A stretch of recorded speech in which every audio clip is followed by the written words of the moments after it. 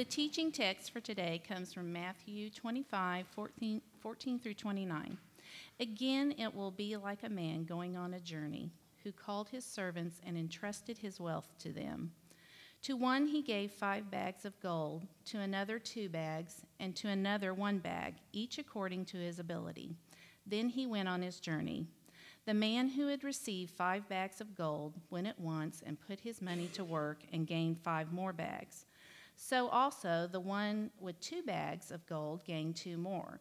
But the man who had received 1 bag went off, dug a hole in the ground, and hid his master's money. After a long time, the master of those servants returned and settled accounts with them. The man who had received 5 bags of gold brought the other 5. Master, he said, you entrusted me with 5 bags of gold. See, I have gained 5 more. His master replied, well done, good and faithful servant. You have been faithful with a few things. I will put you in charge of many things. Come and share your master's happiness. The man with 2 bags of gold also came. Master, he said, you entrusted me with 2 bags of gold. See, I have gained 2 more. His master replied, well done, good and faithful servant. You have been faithful in a few things. I will put you in charge of many things. Come and share your master's happiness.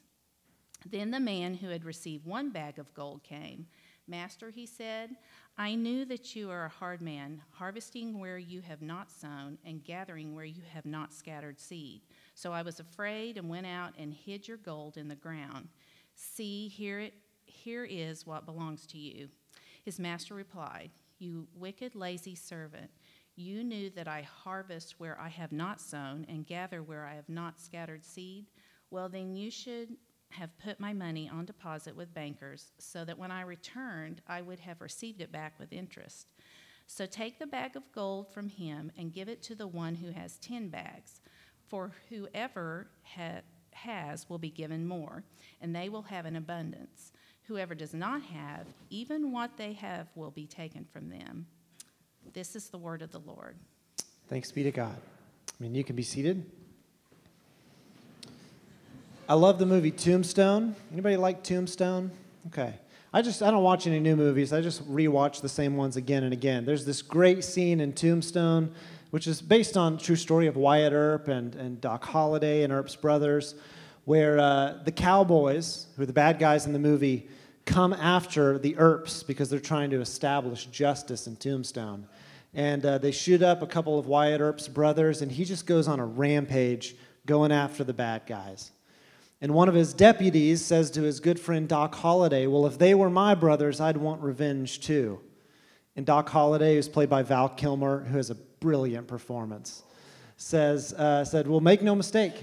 It's not revenge that he's after. It's a reckoning. It's a reckoning, which he delivers it so powerfully. Now, a reckoning is a great word. It's not a word that we use a lot. A reckoning is a putting to rights. A reckoning is turning over every last stone and seeing what's under it. It's the revealing of secrets for good and for bad. It's an accounting for deeds. A reckoning is the administration of justice. Many of you know Hebrews 4:12. The word of God is living and active, sharper than any double-edged sword. Well, Hebrews 4:13 says, nothing in all creation is hidden from God's sight. Everything is uncovered and laid bare before the eyes of him to whom we must give an account. There will be a reckoning.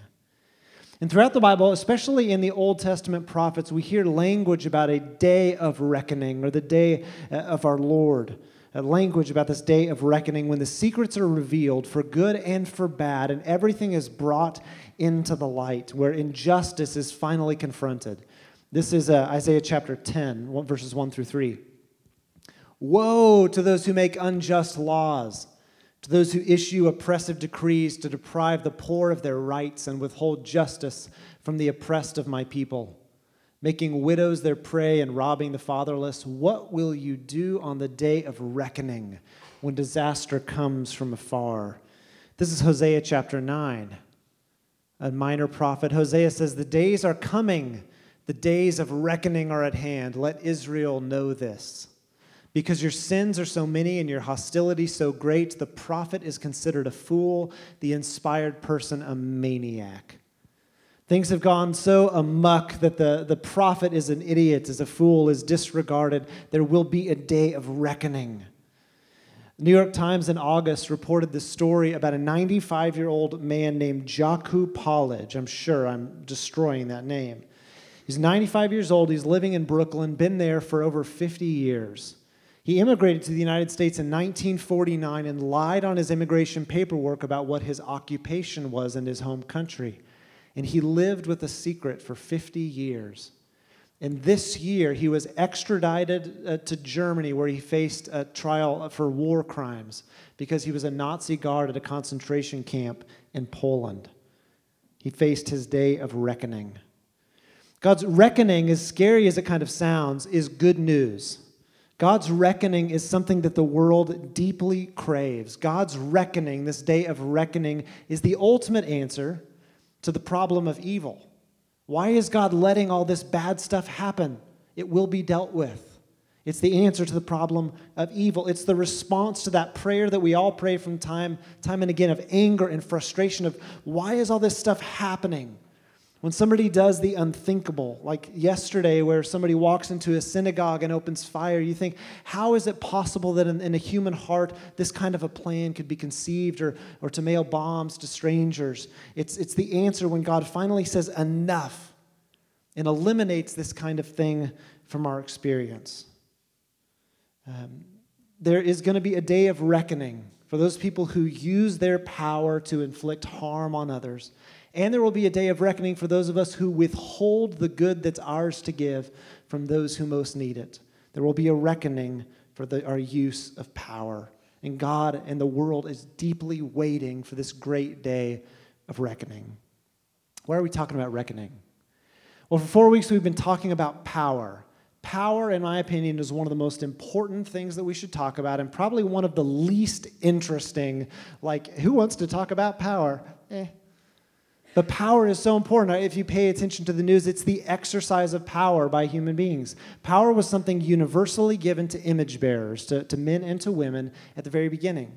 It was not intended to be a four-letter word, something that's defined by its abuses. In the beginning, it was something good, part of God's good creation.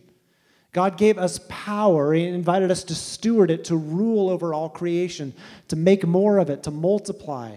Power is at its very best when it causes flourishing. Power is at its best when it leads to diversification and multiplication and honoring. Power is at its best when it's doing these kind of things, when it's healing and creating and dignifying. And power is at its ultimate best when it's in submission to a higher power. This is perfectly seen in the person of Jesus Christ. This Paul said to the church at Philippi in Philippians 2. Have the same mindset as Christ Jesus, who, although he existed in the form of God, did not regard equality with God something to be exploited. There was privilege associated with his power, but he didn't use it to his own advantage. Rather, he made himself nothing, taking on the very nature of a servant and being found in appearance as a man. He humbled himself and became obedient to the point of death, even death on a cross. Therefore, God exalted him to the highest place, that at the name of Jesus Christ, every knee would bow in heaven and on earth and under the earth, and every tongue would declare Jesus Christ as Lord, to the glory of God the Father. Jesus had ultimate power, but in his incarnation submitted to the authority of his Father and became obedient to the point of death. The second week we talked about Jesus clarified different uses of power in Matthew chapter 20. James and John's mom comes up to Jesus and says, hey, would you hook up my boys when you get in power? Would you have one at your right and one at your left? And Jesus says, you guys don't know what you're talking about.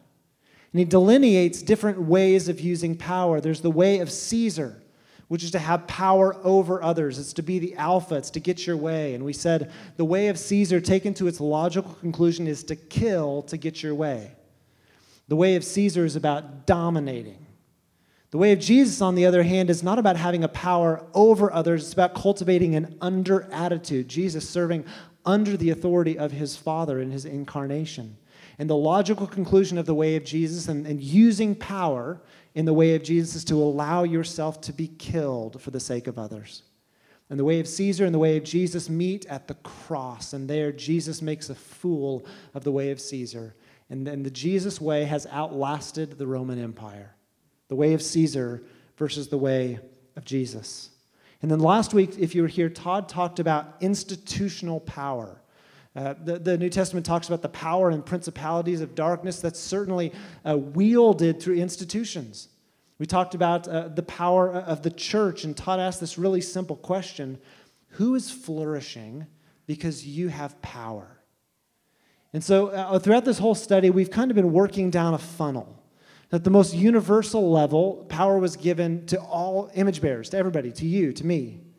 Power was given in particular to the nation of Israel in Genesis chapter 12. They were called to be a blessing to other nations. And then there's also this particular gift of power to those of us who follow Jesus with the gift of the Spirit.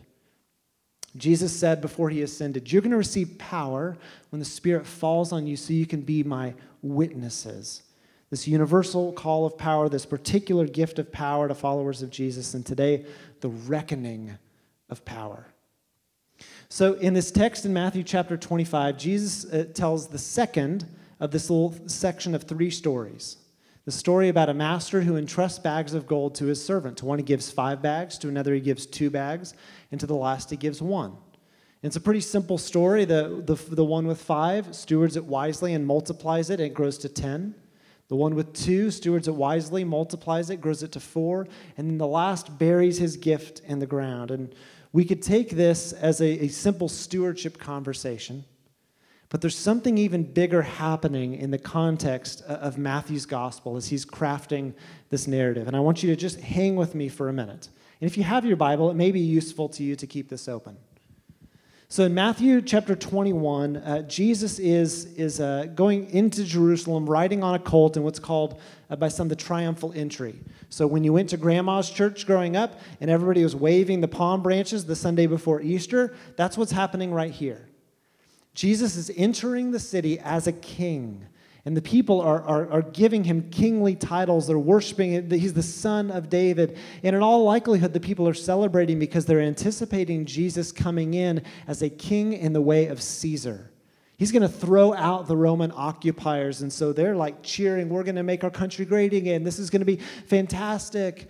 But Jesus enters the city in Jerusalem. We're going to talk in a moment about what was going through his mind when he did so. But he goes first to the temple.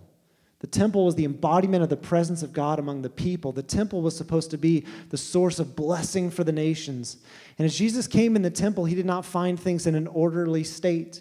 He found things disorderly. He found injustice happening in the temple, and so he kicks over the tables of the moneylenders. He stampedes cattle through the temple. He says, my house was supposed to be called a house of prayer for the nations.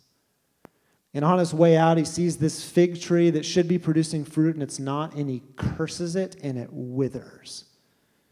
He tells a story right then. This is all in Matthew chapter 21, about servants entrusted with a task and how they fared when it came to time for inspection, and they fared quite poorly. In Matthew chapter 22, we're inching our way toward the text we just read. The religious leaders who have been given power to steward the temple, the administration of God's presence among the people, are trying to publicly trap and shame Jesus. Israel had long waited for their Messiah, their anointed one, to come, and now that he's come, they're trying to publicly shame him and trap him. That's the state of affairs. You get to chapter 23, and Jesus goes on this long public tirade against these religious leaders who have been publicly opposing him. He has these 7 woes against the Pharisees. This is just a sample, 23:15. Jesus said, woe to you, teachers of the law and Pharisees, you hypocrites. You travel over land and sea to win a single convert, and when you've succeeded, you make them twice as much a child of hell as you are. And he's commenting publicly now because he knows what's coming. He's a man with nothing to lose. About the use and the abuse of power by those in religious leadership at the time. As they're leaving, Jesus and the disciples are walking along the temple, and they're looking at these massive stones, and the structure is so amazing. And the disciples, with their impressive timing, hey, this temple's pretty impressive, right? Jesus is like, come on, I'm in a bad mood. And he prophesies. He says, you see these stones, these massive stones as tall as a man? The days are coming when one stone's not going to be left on top of another. This place is going to be destroyed. The disciples are, ooh, man. And he warns them to be ready. And that leads us to chapter 25, where we've just read this text. Jesus tells 3 stories about being ready for reckoning, ready for that inspection. Now, here's the thing. Here's why we walked through those chapters. Throughout all of this, the mystery that's hiding in plain sight is that in and through the person of Jesus, Israel's God has come to inspect his people. In and through the person of Jesus, the Master has returned to see how his servants have done with what was entrusted to them. It's Israel's day of reckoning. Israel had been entrusted with the promises and the plans of God, this call to bless the nation. And when Jesus comes to the temple, it was supposed to be a hub of blessing, a place out of which people should be sent so that there could be flourishing. He sees instead abuse. He sees idolatry in people's hearts. And so in this prophetic act of judgment, he says, I'm done with this. He curses the fig tree. The fig tree was supposed to be something that gives life, but it's been rendered useless just like the temple. It has outlived its usefulness. And Jesus prophesies within a lifetime, within a generation, this is going to be gone. And it's true. 40 years later, in 67 AD, there would be the Bar Kokhba revolt, where people insisted on taking the nation back for themselves. Rome came down hard. They laid siege to the city for a number of years, and in 70 AD, the city and its temple were destroyed, and the temple to this day is in ruins. Jesus came as the Master and acted in prophetic judgment, and yet it didn't bring him any pleasure. In Luke's account of Jesus and the triumphal entry, Luke gives us a little glimpse into what's going through Jesus' mind. This is what Luke records. He says, as he approached Jerusalem and saw the city, he wept over it. And he said, if even you had only known on this day what would bring you peace, but now it's hidden from your eyes. The days will come upon you when your enemies will build an embankment against you. You're going to try to have your own way. You're going to take the way of Caesar, and Caesar's going to come back hard on you. They'll encircle you and hem you in on every side. They'll dash you to the ground, you and the children within your walls. They will not leave one stone on another because you did not recognize the time of God's coming to you. And as he rode in and the people lauded him as the king, a king in the way of Caesar, they so thought, he wept because they wouldn't choose the way of peace. In the teaching text today, the first 2 servants took what was entrusted to them, and the text tells us he gave it to them each according to their own ability. He wasn't expecting miracles. He wasn't taking someone who couldn't handle 5 bags of gold and overwhelming them, each according to their own ability. To one he gave 5, to one he gave 2, to another he gave 1. He wasn't looking for miracles. He was looking for them to be faithful with what was entrusted to them, ordinary faithfulness. To the first 2 who were faithful, who stewarded what was given to them wisely, he said, well done, good and faithful servants. You've been faithful with a little. I'm going to give you a lot. Come share in your master's happiness. And you can hear the joy of the first and the second. It's a reckoning. Come share in your master's happiness. You have been faithful. I'm so proud of you. And then it comes to the third, who buried his gold and committed the sin of omission. He did nothing. And in verse 30 of the text says, take him and throw him out into the darkness where there's weeping and gnashing of teeth. What a dramatic image. Weeping. Throw them out where there's weeping and gnashing of teeth. There's a lesson for us about power in the middle of this. The wise stewardship of power, the wise stewardship of everything that God has entrusted to us is supposed to lead to flourishing, and this delights the heart of God. Come share your Father's happiness. I love that you did that. I love that you exercised your power in that way. But there is suffering where those who have been entrusted with power hoard it for themselves, abuse it, misuse it, and fail to use it faithfully. There is suffering when people fail to use power in the way that God designed. At least 2 kinds of suffering. There will be a kind of reckoning and suffering for that person, for those people who have failed to steward the power that was given to them wisely. But there's also suffering when people with power fail to use it. So look at our city. Look at different pockets of our city where we see suffering. There are examples of people who've taken the power that they've been given and abused it, and others are at a loss. You think of families, you think of neighborhoods, you think of institutions where people have used their position and their privilege and their power for their own benefit, and so the vulnerable have suffered. Or you think about places where people who have the power to help do nothing. You can look at our city, you can look at our world. There's evidence of suffering as a result of the misuse of power and the lack of use of power by those who should be stewarding it wisely. One of the greatest sins in Nazi Germany was the silence and the impotence of the Christian church. And there will be a reckoning for such silence in that age, and even in our age, there will be a reckoning for our silence and our inaction. And there was suffering in Germany as a result of the silence of the church, except for the confessing movement. The wise and the faithful stewardship of power is supposed to lead to flourishing. The abuse of power, making ourselves little gods, leads to suffering.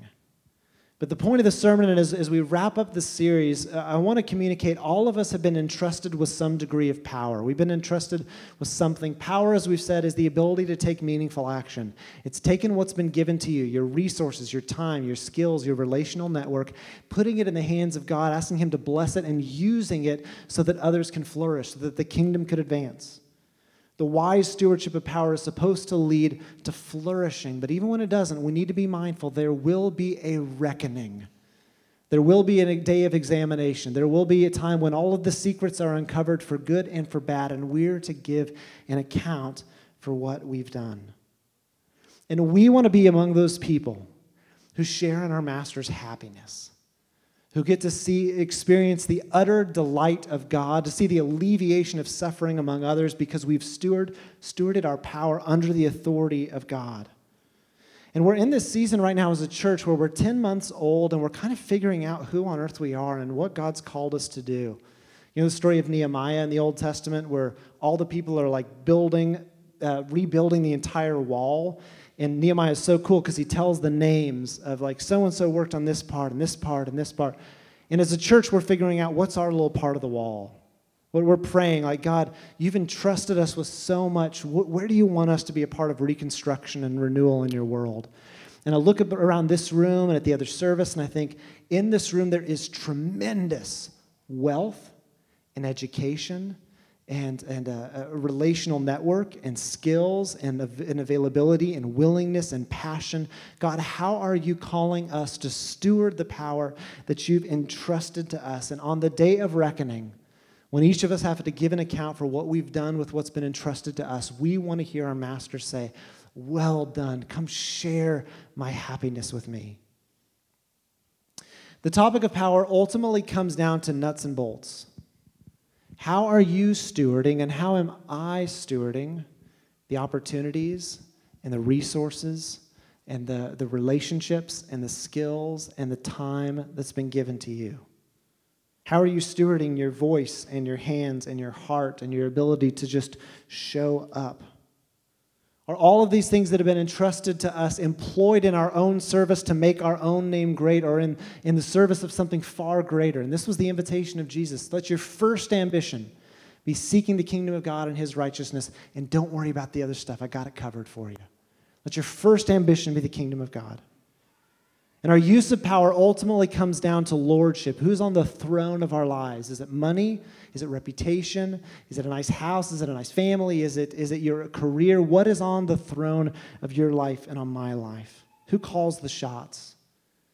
And for all of us, it feels like, oh my gosh, there's great cost if I actually trusted God with my resources. There's great cost if I actually trusted Him with like taking a lesser paying job to do something that I'm called to do. Or there's great cost in surrender.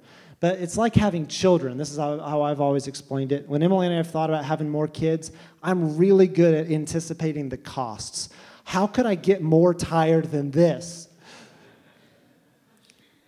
But when that kid shows up, you see that face, you can't anticipate the joys. And the way of Jesus is just like that. Author of Hebrews says, let's fix our eyes on Jesus, the author and the perfecter of our faith, who for the joy set before him endured the cross, surrendered, submitted, sacrificed, suffered, but for the sake of joy on the other side of the cross. And in the way of Jesus, there is a death.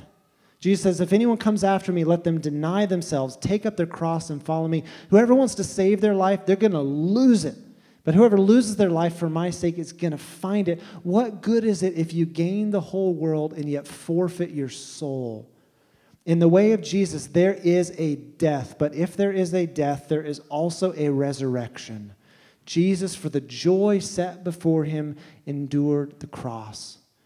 My hope for my life and for our community is that we would be a community that is just bursting with joy, even in the middle of suffering and sacrifice, because we're taking a share in our Father's happiness, our Master's happiness. You've had this experience where you've had an idea, you've had a burden, something that you felt like you really needed to do, and everything within you was sabotaging the idea, but you wanted to do it anyway. And on the other side of that awkwardness, you experienced the joy and the delight of seeing it through. I've been working on Cornerstone for 18 months, and people asked me, especially in the early months, what's it like? Like that choir room back there is more like a choir closet. I was alone for 6 months over there, and we're just praying and planning and getting things going. And people asked me how I'm doing. I said, I am so full of joy. And there's something in you that God's building. There's something in you that God's been like nudging you about, and you're afraid. But on the other side of that fear, on the other side of that death, there's joy, there's resurrection. We want to be a community that shares in our Master's happiness. Let's fix our eyes on Jesus, the author and the perfecter of our faith, who for the joy set before him endured the cross, scorning its shame, and sat down at the right hand of the Father in heaven.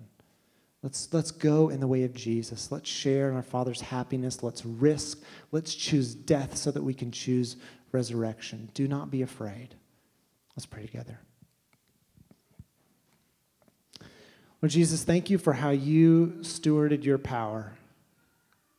And it occurs to me in this moment that you continue to steward your power, that you're advocating for us at the right hand of your Father.